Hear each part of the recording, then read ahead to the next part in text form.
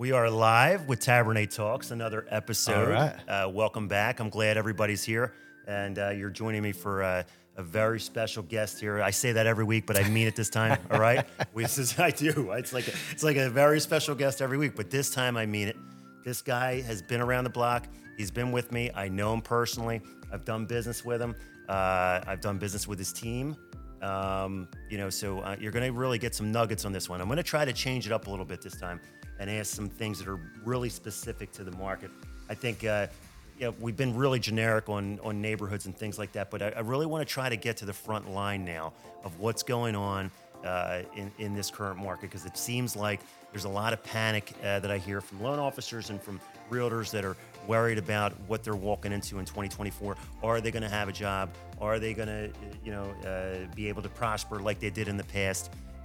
Only guys like this can tell us, right? Because they've been on the front line. They are on the front line. They know what's going on. So Tori Schroff, the Schroff Group, right? Morristown, I guess, is really his backyard. Morristown is my backyard. I live Yes. in Mount Laurel. So. Okay, lives in Mount Laurel. Morristown is where the office is, maybe, right? Yep, on Main Street. Main Street, Morristown, right? So he knows his New Jersey stuff. I haven't had too many Jersey realtors on, so this will be a treat for us, because it's been, primarily the Philly market, because everybody wants to know what's going on over here. But, the Jersey market's a different animal. We're welcoming the viewers to the dark side. There we go, I right? We finally have brought the guy on that could give us that dark side.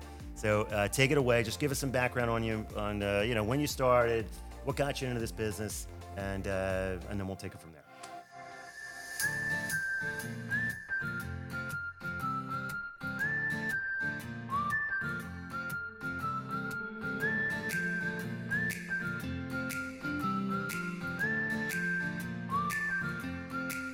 Yeah. Well, first and foremost, my name is Tori Schroff, team leader of the Schroff Group, hometown real estate group in Morristown. Been in the business since 2017, so basically on my 7th year here. It's kind of an interesting story, because getting into the business actually came and started from the mortgage business. Yeah. I don't know if you knew that or not. I didn't know that. I think we've discussed that before. Really? I won't name any names of where I was from in the mortgage business. I'm thinking. I have an idea. All right, but I'm going to leave it there, too. Yeah. I won't touch it. Wasn't the best company to work for, if you ask me, in my opinion. And you were a processor or loan officer there? So I was a loan officer there, but the way that business worked is they were a large servicer. That's what I mean. So it's like an inbound, right? Yeah. So, basically, yeah. Well, when we first started, it was inbound. They started to get it, pushing us towards outbound. But basically, we were working their own portfolio. It was a refi shop. So they would take in large pools of loans, and they were loans that they could get on the cheap, because a lot of these loans were in need of refinancing. Yeah. So these loans, they knew were going to fall out. Sure. So we would come in, refinance them down, and then either hold them as a package. Basically like a lay down. Yeah. Kind of. Or resell it. Right. Resell. Is basically what they would do. Yeah. But, in that business, especially in that line of this business, it's a call center. You're sitting in one spot all day. They gave us 15 minutes to walk around once every 4 hours. I've been there. I know. Yeah, I couldn't look at the same ceiling fan all day, every day. I was like, this can't be my life. Yeah. For the rest of my life. No matter what the money is. Yeah. So, yeah. So it pushed me into the real estate business, and I'm thankful for that, and I mean, he's been through. If you look at what this guy's done, he's been through. I started working with him, I think in 2018 maybe. We had moved to Broad and Lombard, and we had an office on Passyunk Ave, and then we moved over to Broad and Lombard, and then we started hooking up with Tori himself through a title company contact that I had. Thank you, George Duffield. I'll give you a bump there. All right, so but we good people. Good people. Very good guy. So we started working with Tori. He was a local guy. We knew that we wanted to be with him. He was young, sharp, and he seemed like he knew what he was doing, which he did, because he already had that background in mortgages, which helps you in this business, give you that boost to get going, right? So yeah.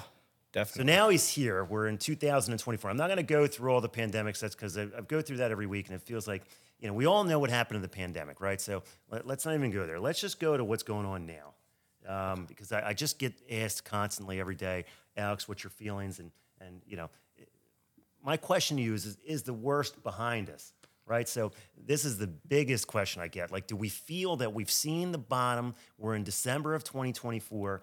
We've been through a tough year. Is the worst behind us?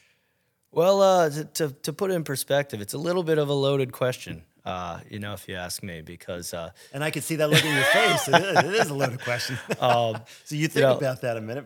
Well, the one thing I always tell my clients is nobody has the magic ball. And if someone, is sitting there and telling you, this is what's going to happen, we know this is what's going to happen, they're a scam artist, they're a liar. I agree. They're not being honest with you. I agree. Because the true honest question, or not question, but the honest answer of that is we don't know.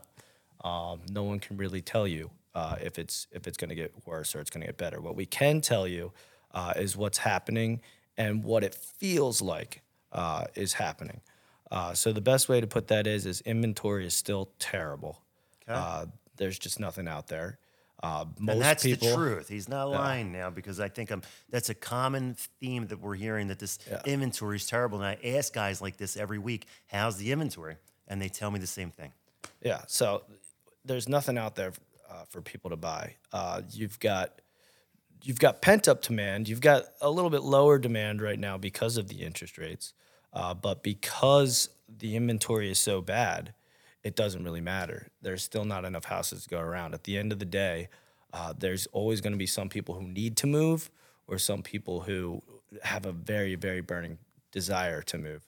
And what are you seeing right now? The only people that are actually raising their hand and saying, I want to move, are the people that need to move? Mostly. Either they need to move, or their situation is they hate it so bad that they really, really want to make a move. So they hate where they're at. Yeah. Right. They're sick of it. And then there's obviously first-time buyers who understand, like, the only way through this is to get in and jump in, because it's funny you say first-time buyers, because you deal with a huge portion of first-time buyers, because he's a young guy.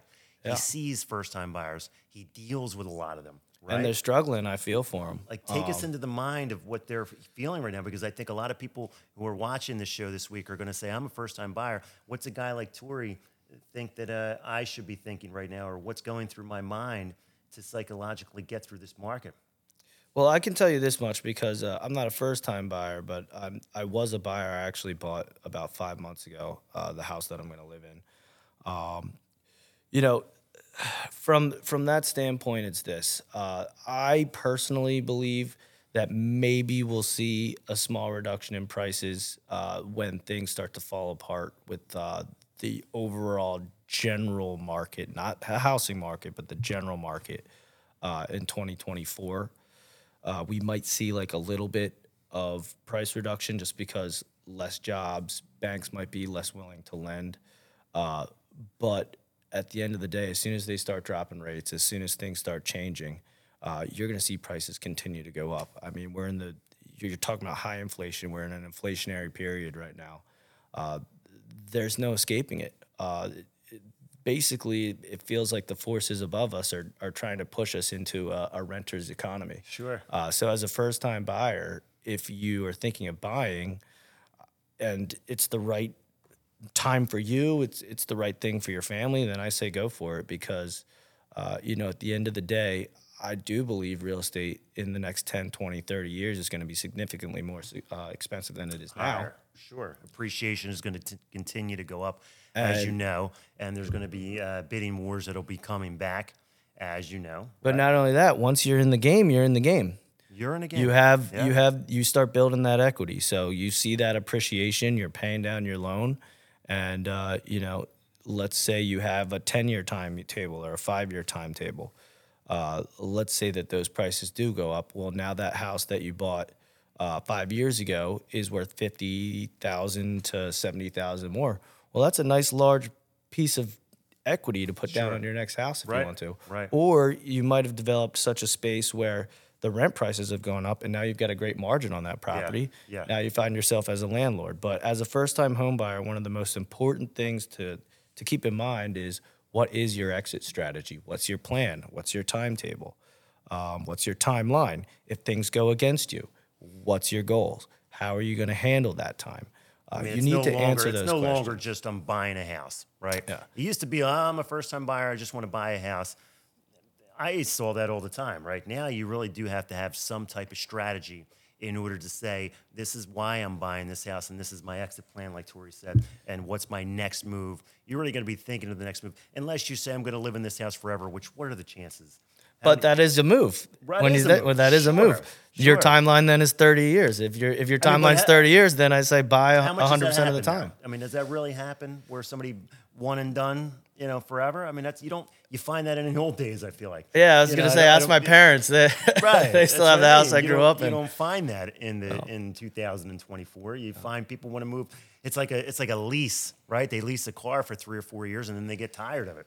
And Well, they're like, I think they you know say- what, I got to move to a new house now. Yeah, I think they say what's the average? The average American years. moves every 5 to 7 years. 5 to 7 years. And that's somewhat proved to be true Yeah. because as you hit that 4, 5, 6 year mark in the business, you start seeing things turn Yeah. over a lot more. Yeah. People that you've worked with calling you back and doing it all over again. So, And that's the beauty of it, is that if you take care of your people, which I know is tough in this market, I feel it. Listen, I'm going to go off the tangent here. These are not easy deals to close, right? I work really hard to get every deal to close. And they're not there's conditions that are being asked for that you might not want to give. There's conditions that are being asked for that you can't give, right? Because it's not possible, and the underwriter's asking for that, in the back end. I'm seeing a lot of things where, it's not the easiest thing to get these deals to closing. Tori and me and the other guys that I've had on for the last 5 weeks, you got to be a team here, man. I mean, you have to really, everybody's got to chip in. I mean, me and him are on the phone how many times on one deal? I mean, at least it's true. fun. They're It's fun conversations. Yeah, well, creativity is key. Right, we have fun, right? Because if you don't make it fun, you'll be ripping each other's heads off, yelling at each other. So it's not easy. And then you got to nurture that relationship after closing and try to stay in contact with these people because you want to make sure that they come back to you because you put a lot of work in up front in order to help them out, right? So, absolutely. That's really what it's all about. right. So at the end of the day. All right. So true or false, rising rates means more inventory. I would say no. I would say the opposite. I think rising rates means less inventory. You've got people who are, they're already locked in at 2.875, 3%, 3.25%. It's really hard to convince those people to sell their house and then take a higher rate. But I do think lower rates does mean rising inventory. We know, right? Yes. So if we see that coming in 2024, which apparently is the prediction, we'll see what happens. I think we'll see at least a little bit of a cut. Now, somebody told me, and I took a note for myself, November, they said there was an uptick in listings over the last couple of weeks. Do you feel that or no? Well, it's certainly been true for me, so I guess that's the case. So you've had a few new listings over the last couple of weeks hit out of nowhere. Yeah. Due to maybe these rates coming down a little bit. It very well could be.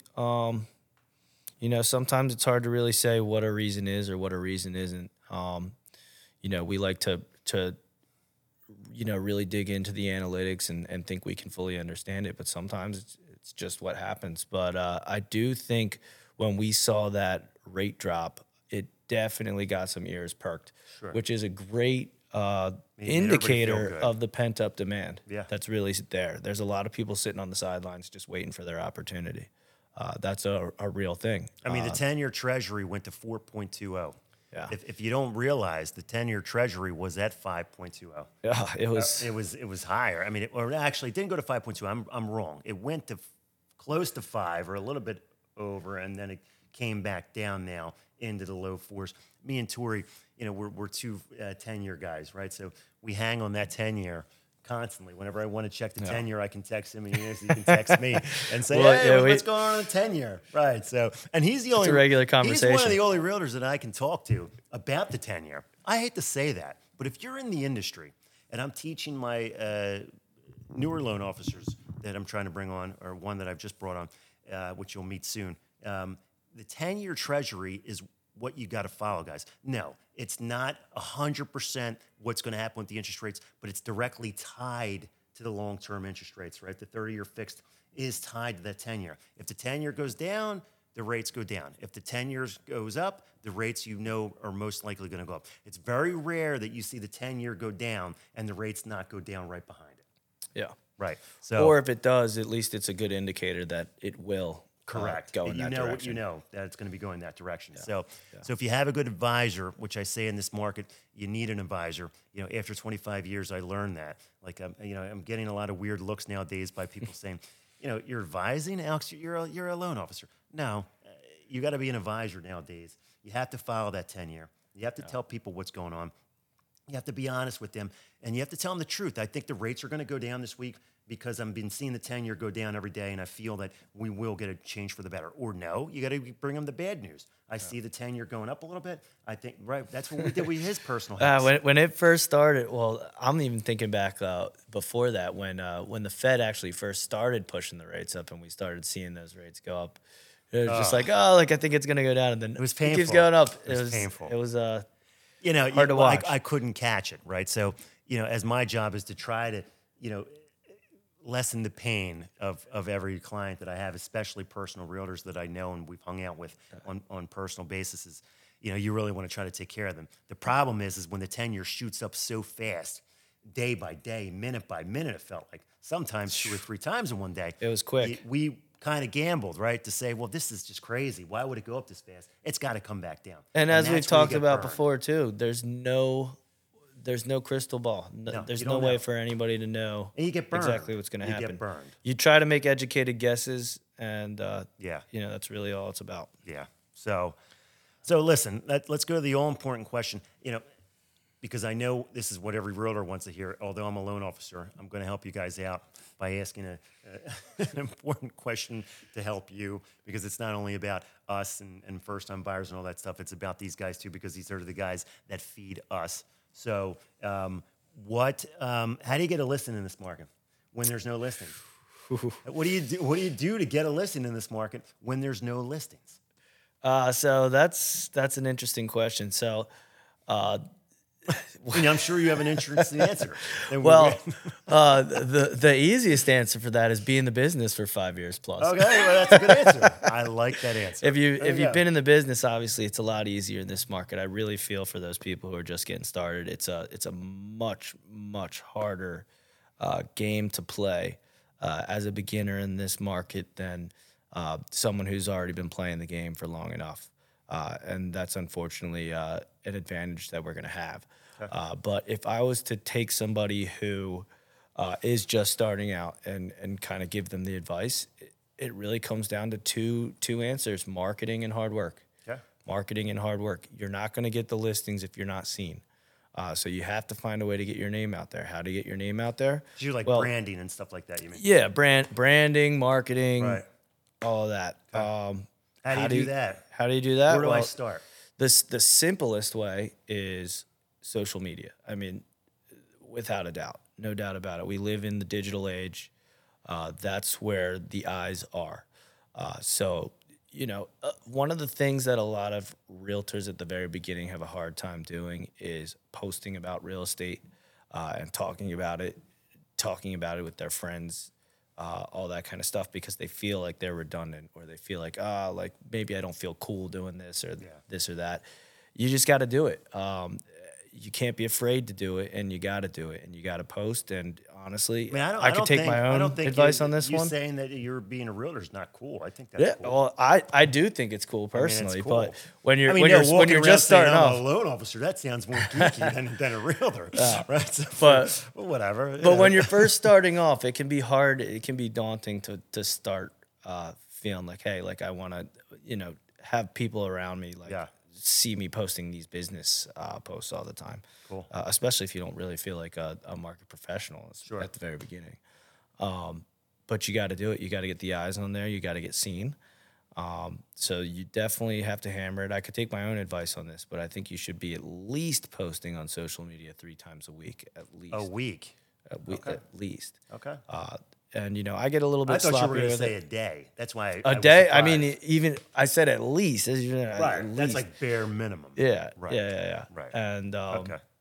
I believe you. I mean, I think when I think about once a day at least. Yeah, and when I think about my market competitors, the people who are bigger than me, the people that do more business than me, like you can really even see it like flat out that they're posting 2 or 3 times a day, as you Yeah. said. Yeah. Which, as I was saying, I could take my own advice a little bit, but thankfully I've been in the business long enough that I'm a little bit more comfortable. Yeah. How So about this that question? helps. How much should I invest in if I'm a new realtor or even a new loan officer, which I can answer on my side? How much should you invest? You should go all in. And sometimes that's hard to say when you have bills to pay, right? I mean, you got to take care You of can't people. dip your toes You in the can't. water. If you're gonna get, especially in this market, if you're gonna get into this market and you're gonna play the game, you got to play the game. You got to go all in then. Yeah. As far as investing money into your name, Yeah. which you may have to take a hit in the beginning in order to make your money back. Yeah, yeah, and it's actually interesting because adaptability is key too. As you know, we've had marketing spends together that And we at lost the money beginning on. were very Yeah. profitable and they changed, and now we're adapting. So now we're looking at different places to put our money. Sure. And one of the things I'm thinking might be the new move into the near future is more things in the local community that are actually tangible, Yeah. like a sign in your grocery store, or like a billboard, or Yeah. like Yeah. a stand in your local CVS or something like that. And your brand awareness in your local area, even though it's not going to give you leads instantaneously, that fame, that prestige builds over time. Yeah. What do you think about mailings? What do I think about mailings? I think they can very well work as long as you're willing to commit to them. You got to commit to them. You can't just send one Yeah. mailer and think it's going to work. Right. You got to be consistent with it. Like, let's say you're going to target a neighborhood. If you're going to target a neighborhood and you're going to try and be that neighborhood professional, you got to be hitting those people at least once a month for at least a year. So you got to commit to at least 12 mailings, before you think you're going to start getting listings from it.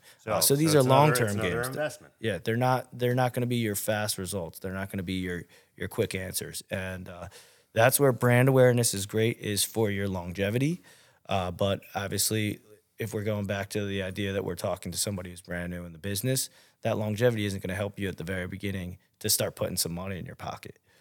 So that's where the hard work comes in. Right. And you're not going to get it. Like if you're starting new in the business, you're not going to get a deal the first month you come out, unless it's from your aunt, your sister, or your brother. Yeah. Right? You get your family in the beginning. You feel all good.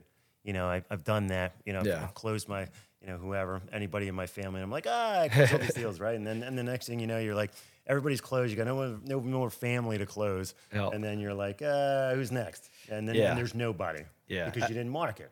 As a newcomer, I would say you got to hit the phones, maybe even door knock.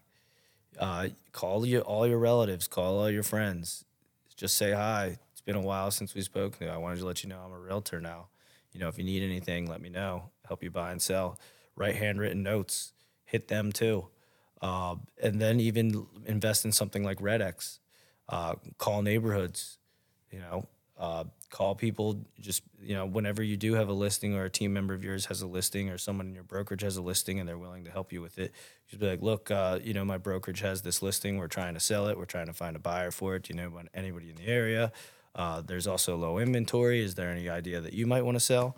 Do you know anybody who might want to sell?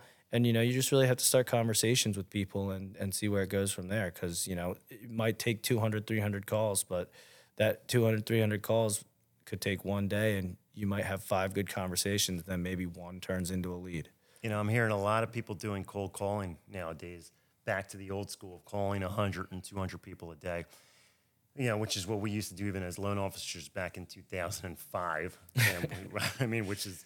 It's not fun. Terrible, it's basically the hard work that, unfortunately, if you haven't already built that prestige, you're really going to want to get into. And honestly, even as someone like myself who's been in the business, there's definitely competitors out there who sell more houses than me. Well, what's the main factor? They're probably putting in more hours than me. What are they doing? They're calling people? They're calling people. They're building their brand even bigger. And, so do you feel cold calling is like salesy though? Don't you feel like it's a... it's not fun. It's not fun. Right, it's not fun. I mean, listen, I'm not trying to say if you're out there doing it that you're wrong. you're not wrong if you're cold calling. So don't make me feel like I'm coming off to say that that's a wrong thing. I'm not 100% fan of cold calling. I never was. It's I the did high it. hanging fruit, Right, so to speak. right. It's definitely not the low hanging fruit. It's the But high hanging fruit, but when you're a beginner, you got to try to you got to pick do every it. berry You got that to do there it. is out there. Yeah. So So what I'm thinking is if we do cold call maybe one day a week, just to get your feet wet and get you warm, then maybe you'll start to like it. And, listen, the cold worst calling case is scenario with this, though, to speak of it, is it gets you more in tune with your skills speaking about real estate. right. And, when And you're then you cold wind up calling getting people, somebody, yeah, and then that gives you the confidence to want to do more. yeah. And when you're cold calling people, that's a low risk way to have a conversation with someone about real estate. Yeah, yeah. Because when your good buddy or your relative or your friend that is trying to find a realtor is out there and they're a really hot lead, the low hanging fruit, Yeah. and you don't have your skills or your game prepared, there's a decent chance that you're going to lose that lead. Yeah. So, you don't want that to happen either. That I was had the money I that was saw gonna put I in saw your a post on Facebook real quick that said today that the lender didn't know what a realtor posted on Facebook that the lender didn't know what a commitment letter is. So, these things are still happening in this market. If you don't know what a commitment letter is, you need to exit the business. I will, I will walk you. I will help you walk to the door because that is called.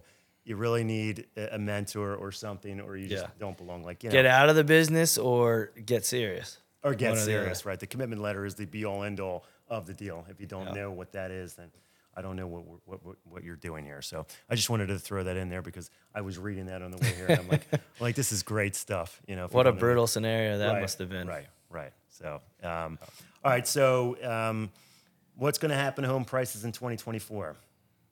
I think we're going to see a small increase. Small. I think we're going to see. Well, once again, this comes back to the crystal ball thing. There's going to be a large question that's going to happen. I think that most people see the writing on the wall that there's a decent chance that we're going to see some kind of economic downturn in 2024. Okay. So that's called a recession. We could use the word. We could use that term. Right. Yeah. So when recessions happen, certain things, at least in our experience in time, the timeline that we're talking about, certain things tend to happen. Usually, credit gets tighter, but banks tend to cut rates, and jobs start getting lost. Yeah. So it's going to be a fine line of finding that combination between jobs getting lost, credit tightness, and lowering rates, because there is a lot of pent-up demand out there. So when we see rates start getting lower, especially with this lower inventory, I think that's going to create a serious boom. But people also get frightened when there's recessions, right? Yeah. So if we see a recession in 2024, I could see the first 2 quarters or whenever this recession first starts happening, I could see us seeing a slight reduction in prices because demand kind of starts wavering. Rates haven't really started dropping yet. In that scenario, people are really scared. There's a lot of people out there who still believe a market crash in the real estate market is coming. I mean, what he's I'm not a explaining right believer now in that, is I feel like we're already in one. Yeah. I hate to say. Yeah. I mean, that's- I'm not a huge believer that we're going to see '08 all over again. It's just the fundamentals don't seem to be there. Yeah. We don't want to see '08 again. But that scares people, and that will shrink demand a little bit. So I think we could see a small reduction in prices whenever that recession does hit. Yeah. And then as soon as they start cutting rates, I think we're going to see it flip. Almost like when the pandemic did happen. Who knows the exact trajectory of how it will go. But let's take the pandemic, for example. Demand shrunk to like nothing. No business was getting done right when the pandemic got hit. The stock market crashed. And then as soon as the Fed came into the rescue, you saw not only housing prices go insane, but you also saw the stock market make all new highs. Yeah. And that's kind of tends to be the case. I mean, rates dictate a lot of market in everything. It doesn't matter if it's real estate, doesn't matter if it's commercial businesses, it doesn't matter if it's the stock market, it doesn't matter if it's tech. Yeah. When there's lower rates, it's a lot easier to expand. And when there's higher rates, it's a lot harder to expand. So I'm going to test him next, and this is a good question for. Actually, this is not a question, but it is a question because we're going to see if he knows what I'm talking about. Because my daughter says that he doesn't know what he's talking about, right? When I ask this question, but a true professional will be able to answer this question. are we live right now, by the way? We are live right now. Okay.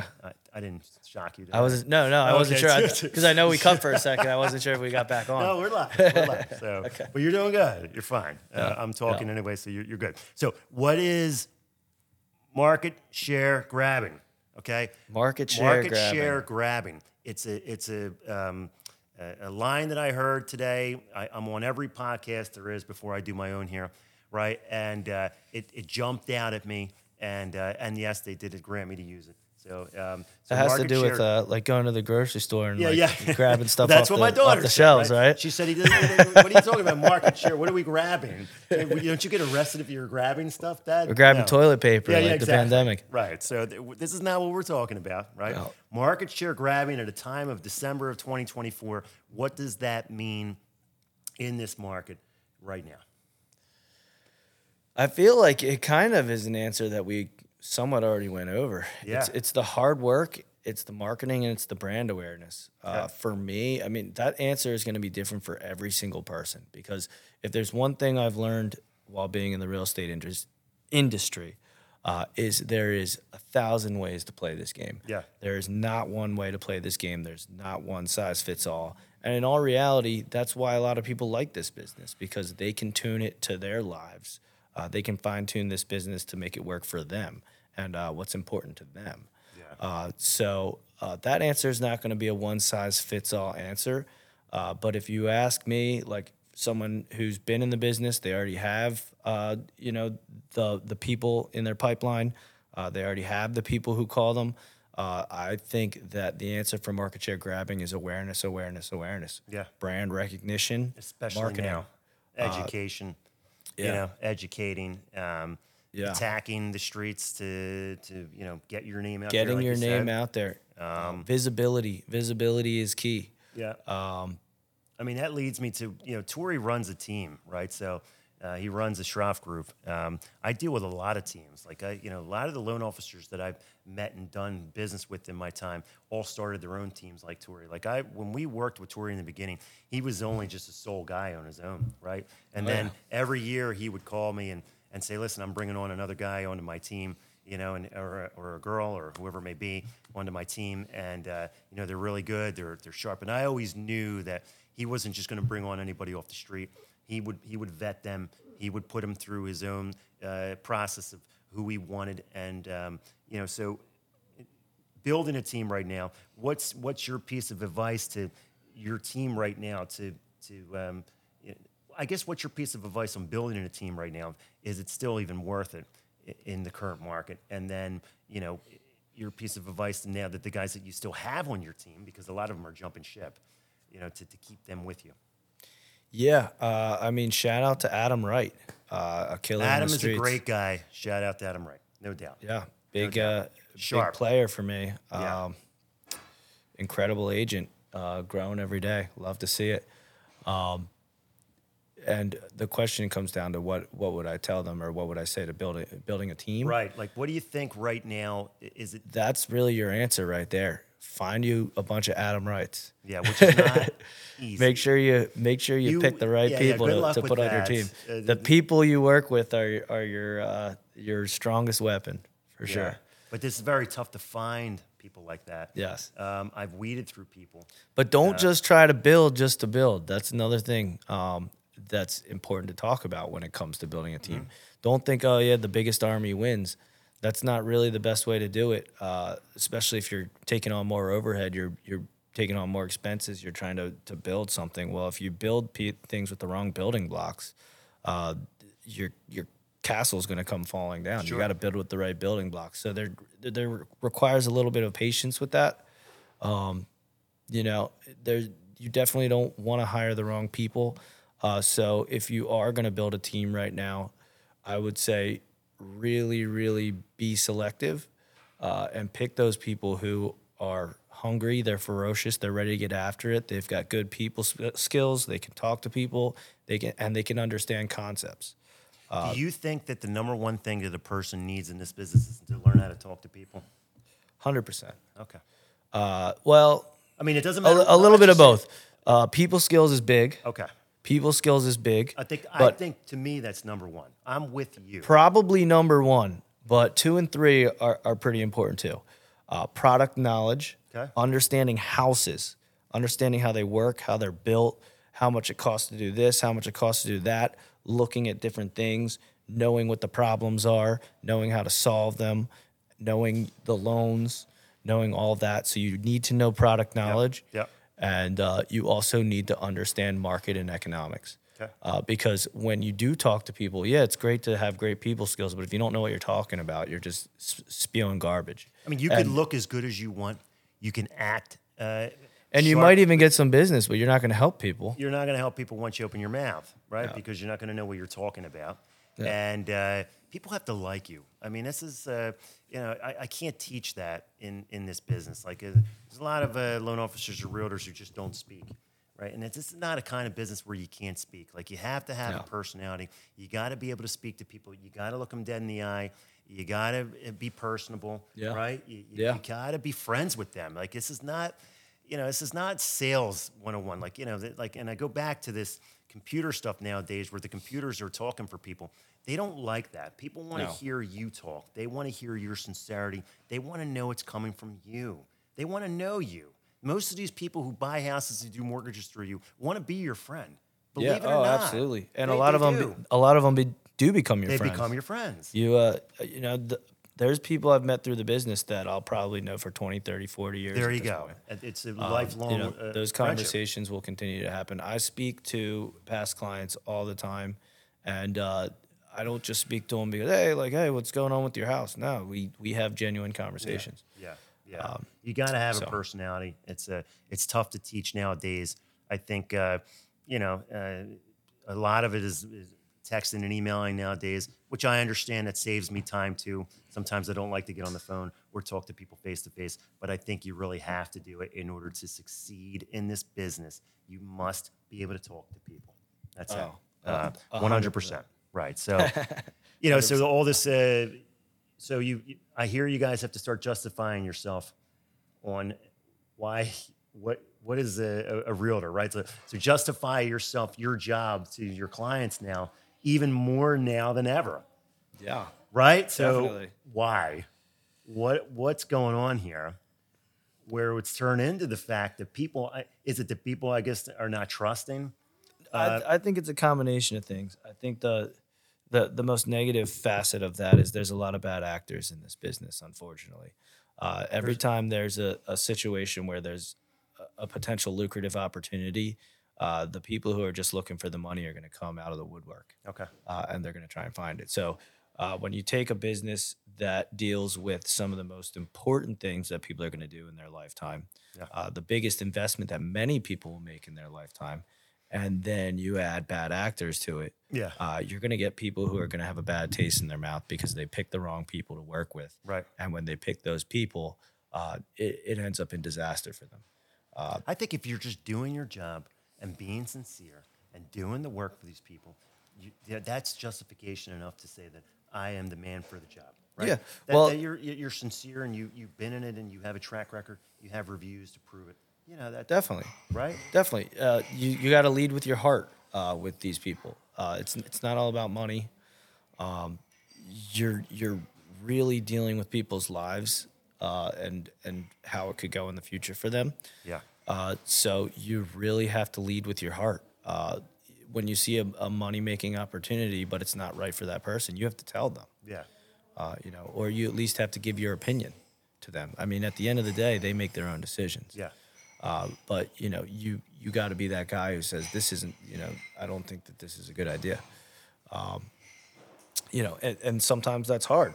But you got to do it. But as far as like your value as a realtor really comes from what we spoke about with the last question. You have to have your product knowledge. Yeah.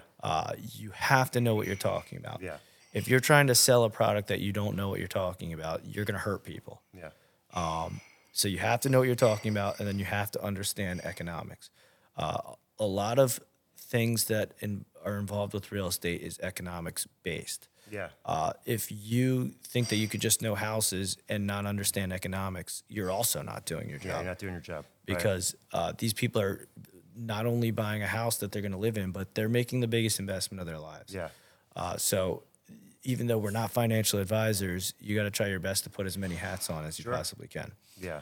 So those two are the biggest things, and then also just making sure you're not lazy on people, going out there and actually doing the work. Yeah. Which is not easy nowadays because unfortunately a lot of people don't want to work, which is not going to get you anywhere when it comes to to this business. So And people who've bought and sold houses, if they've done it a couple times or if they've worked with different people, they can probably quickly tell you the difference between someone who's doing their job, Yeah. a good realtor and a bad realtor. Right, And right. and many will tell you that their good realtor was worth their weight in gold. And everyone who's had their bad realtor would be They telling know. you how bad of an They experience know. it was. Yeah. They And don't have any problems telling yeah. you that either. yeah, yeah. All right, so this question is for the loan officers out there because I know I'm going to do one for you guys because I know you're listening to, and I don't want you to shut off the thing because I just talk about realtors. But all right, so I'm a loan officer, right? I come to you. I don't know you, but I want to get business from you, right? Because I see that you're a successful guy. I know you know what you're doing. All right, I see you on Facebook and Instagram and all that stuff, the Schroff Group. You're waving your pictures of your closed houses and I know you're doing deals. I even went into that computer system. They told me what you did last year. I know your whole life, right? They look up everything nowadays, Yeah, right? yeah. They know everything. Believe me, they recruit me too. So, a lot of refinance loan officers are watching us right now. All they do is refinances. They don't do any purchases, but they've now learned that the shifting of the market has made them jump into the purchase market because there are no deals to be done on the refinance end because the rates have gone up. That is a fact. Now, they're trying to crack into getting realtors and getting business from realtors like yourself. What do I got to do? I've got two answers for that. Okay. The first answer is if you are trying to find somebody who's doing business and you do want to try and go for a bigger dog, you have to find a way to provide value to that person. It doesn't always mean pay to play. It might mean find us a way to do business together that you bring to me Okay. that I see as a good opportunity that we can do together and that we can grow together. Okay. Work for a reputable company because if no matter how good you are, if your company can't close loans, You're we gone. don't want to work with you. Right. So you got to provide that value. You have to find a way to provide that value. And the problem is that a lot of loan officers, we don't get many deals on our own. Now, Yeah. in this day and age, we can generate deals, right? If you can market, and they have things called Facebook ads now. They have things that called Instagram ads and LinkedIn ads, and you could do any type of Google ads and whatever you want to do. You could even market to your own neighborhood and send a postcard out with your own information, and those people hit you back and say, yes, I want to sell my house, and you get it back to a guy like Tori. There are ways that a loan officer can market on their own to drive business to the realtor. Yeah. I think there's a better way. Well, I like the ideas of stuff like this, where you're like doing a podcast or you're doing a first time home buyer seminar or something like this, and invite somebody to do something with you that might generate leads. But if you ask my honest opinion, how I would try to be if I was a loan officer and how I would tackle the business or try and get into the business, it wouldn't really be to go for that bigger player. I'd be trying to find the Adam Wrights of the world, the new guys in the business who are hungry, who want to grow something together. Okay. I think that's the They're better way easier to succeed. to build a relationship with versus Much your easier. big, we call them whales, right? The whales of the business that do all the business, and It's like getting the first round draft picks, right, and then to get them, and starting from the ground floor and building up. you got to do that, right? So, I'm sure you get hit all day, every day, right? I mean, how many offers do you get a week from It's loan frustrating. officers? I don't even want to know.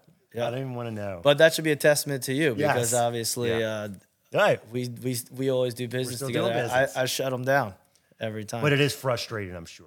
Yeah, it's very frustrating, especially because a lot of them come with no real value that they're bringing. One of the big things that a lot of them are doing now that's like the worst thing ever is they'll hire a VA and they'll be I like, know. "Oh, I know. this person who some big lender Yes. wants to speak to Right, you. right, They right. want to talk to you about opportunities. Do you Yeah. have a time to talk to them?" It's like, Yeah. why? It's like, They, who is well, he? God? clearly I wasn't important enough for them to call me God has themselves. sent me down and said, "Would you like to speak to him?" Yeah. He has wise words to say to you. And then when you get God on the It's phone, actually offensive. yeah, it is offensive, very. It's like, okay, then you get him on the phone, and I'm like, okay, you got me on the phone now. Your VA set this big appointment up, that had to be done at a specific time. What do you got for me? Yeah. Well, I was just wanting to see if you wanted to do business, if you have anybody that you wanted me to like, pre-approve for you. Yeah, I already Or, got somebody who does that for me. Sorry. I mean, that's what that's all about, obviously, as you know. But that's good that you brought that up, because that's another thing out there. I'm an old school guy. I email people. I still text people. I have Anthony, my new loan officer on my team, who's been sending direct messages on Instagram and sending direct messages on Facebook on top of texting, to get these people to somewhat respond, instead of playing the game of, "Hi, I'm such and such, and Alex Taberny would like to speak to you." No, I would never make a loan officer do that for me, ever. I am still on the front line attacking myself. That's it. If you're not doing that, and I know he's doing it too, to get business, you got a problem. You have to stay. You can't forget where you came from, and all of a sudden now I need a VA to make those phone calls for me. That's a joke. Yeah. So, all right. So, credit scores are a big one right now. The average realtor feels that what credit score should we be allowed to go down to, right? So I get a lot of questions on, what's the credit score requirements for borrowers right now. They'll send me somebody with a 620 and say, "I don't think you're going to be able to do this." Little do you know, you could go down. Oh, yeah. I mean, me and you have done deals. We've done them down to 580. 580, right? So, 580 is that key number, which most lenders will go down to on an FHA deal. Yeah. How many of you have had under 620? I mean, you've done them before, where Yeah. I did them a lot more earlier in the business, but we still close them. Yeah. It all just depends on the buyer themselves. You're not the kind of guy that says, if it's a 590 or a 600, I don't want to work with them. No. There's certain people that are like that. No, you got to send it out. you It's know. every person out there is different, and for a lot of people, if your credit is down there, a lot of times you probably do have too much hair. Maybe you shouldn't be buying a house. Sure. But that's not everybody, and Right. some of these people, they had a rough go. Some things happened, and it turned them into a situation where maybe they lost track of some bills or something like that, and it really hurt their credit score. But at the same time, they've been working on getting it back up. They saved a little bit of money. They have a good job. They have a steady income. They're not losing their job anytime soon, and they're looking for a place for their family. Yeah. That's good. I think I don't shy away from a 590 or a 580. I mean, we don't. You got to give everybody a shot. You're right. Yeah. Some people probably don't need to buy a house. I mean, they're in a situation where they've never paid a bill pretty much in their life, from what we see sometimes, unfortunately, and then they want to buy a house. That's a problem. But if you've been in a jam in the past and you just so happen to have a lower credit score and you've been working on getting it up, let's take a look. A 600 credit score, a 620 credit score is not the death of you. It's not the death of Tori either. He knows we'll work the deal. It doesn't work. It doesn't hurt to inquire either. Just see what happens. Right. What do you think about those grants out there? Those first-time buyer grants. When it was at the highest point of the market, where there was bidding wars on everything, it was somewhat of a death sentence unless you were able to tell someone, "Look, we need to find something that has been sitting for a while, the diamond in the rough." Yeah.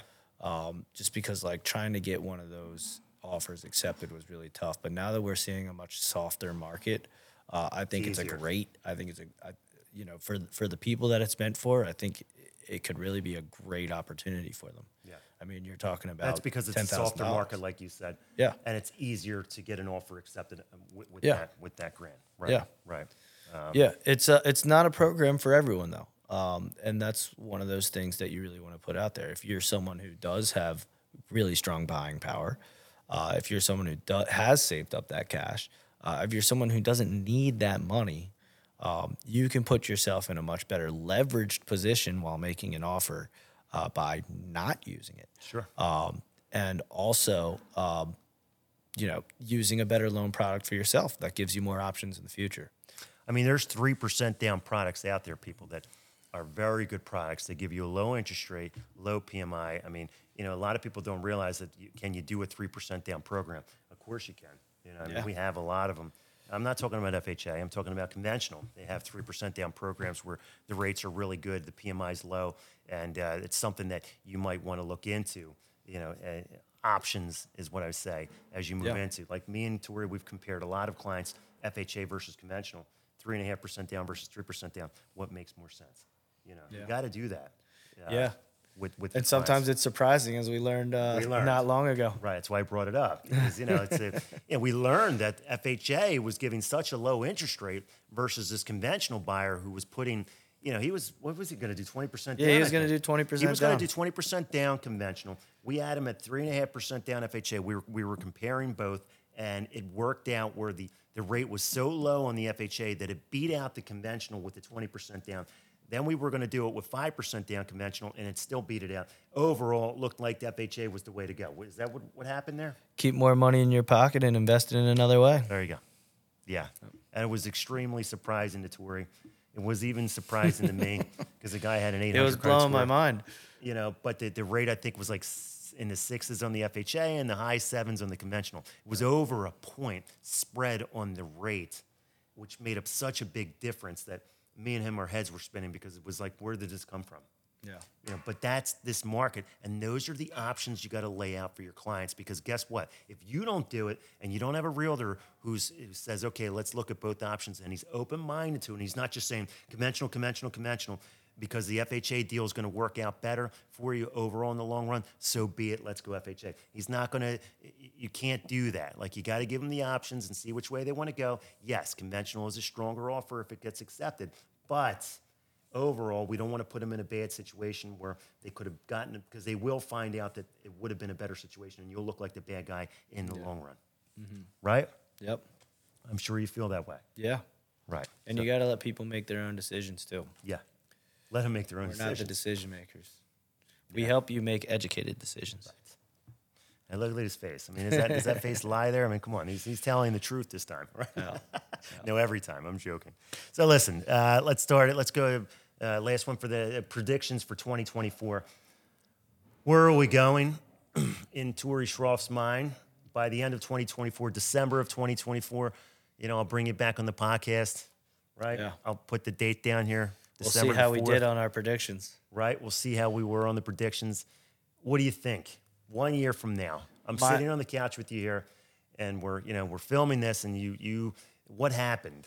My prediction for the end of 2024 is small growth in prices. Okay. Small growth in prices, depending on how fast things start happening. I think that the writing's on the wall for how it's going to go. Hopefully I'm right. Could be wrong. The timeline is a little bit of a question. Okay. So my opinion is small growth through 2024, but I think we're going to squeak out a little growth. Okay. And are we in a somewhat of a happier place at this time next year versus where we are right now? Like, I actually think we're going to be.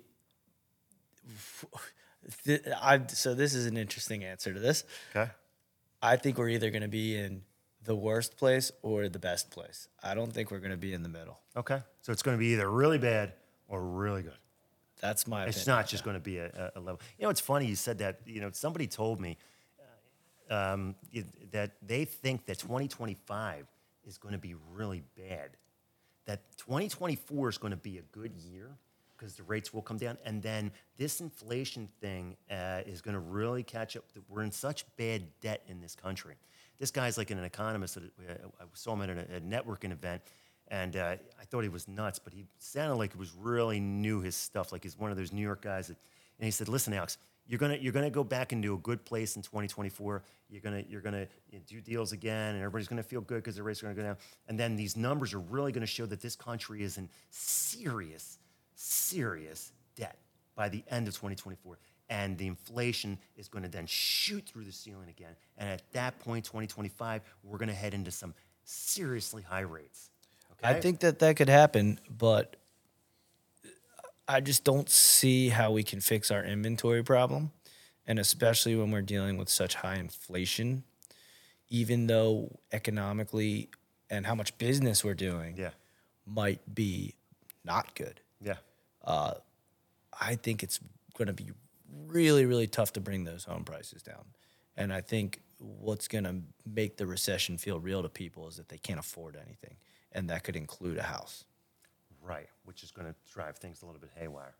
You know, so that could happen.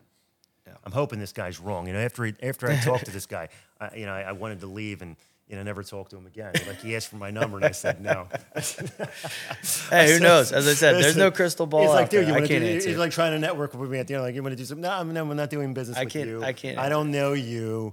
You're crazy. All right, don't even talk to me again. Lose my number. You never saw me. I never heard you. You're killing my optimism. Yeah, exactly. It's like I'm on a high vibe, and you're sending me home, telling me that we're all going to die in 2025. That's not happening. All right. Yeah. Another interesting thing to think about all these questions, though, that could throw a huge thing into 2024 is it's an election year in 2024. I have that circled. They can't let the market crash in 2024. What I've been saying. How do you let the market crash in 2024 if you want to win the presidency next year? You don't. Everything's got to get rosier. Everything is going to be looking a lot better than it did because it's an election year. I mean, they're not going to, you won't vote for somebody who's letting the market crash. They want to see the market going up, so they're going to vote for somebody who is making everything looks great. And then once they get elected, we go back. And then maybe that's why he's calling for 2025. I don't know. I mean, he could be right. He had something behind that. That is just crazy. So listen, it's I hard. want to thank you for coming on, man. Yeah, well, thanks for having me. This guy, smoother I had than a great smooth. time. Look at him. Didn't flinch once. Never nothing. I mean, it wasn't a question that he couldn't answer, right? I hope we could do it again. We're going to do it again. We're going to bring you back on. All right. We're going to let some of these predictions set in first, right? We may be in a refi boom, and I might not be able to do this because I'll be working in my house for 24/7. But we're gonna keep doing. I'm going to bring you back on. And, all right. I appreciate you coming on, man, because this is the kind of episode that people want to hear. So. All right. Thanks, brother. I will see you guys next week. Another episode on your way. I'm sure we'll have somebody as captivating as Tori. I'm not sure if we can, do that, but we're going to try it anyway. And I look forward to seeing you then, guys. Thanks again.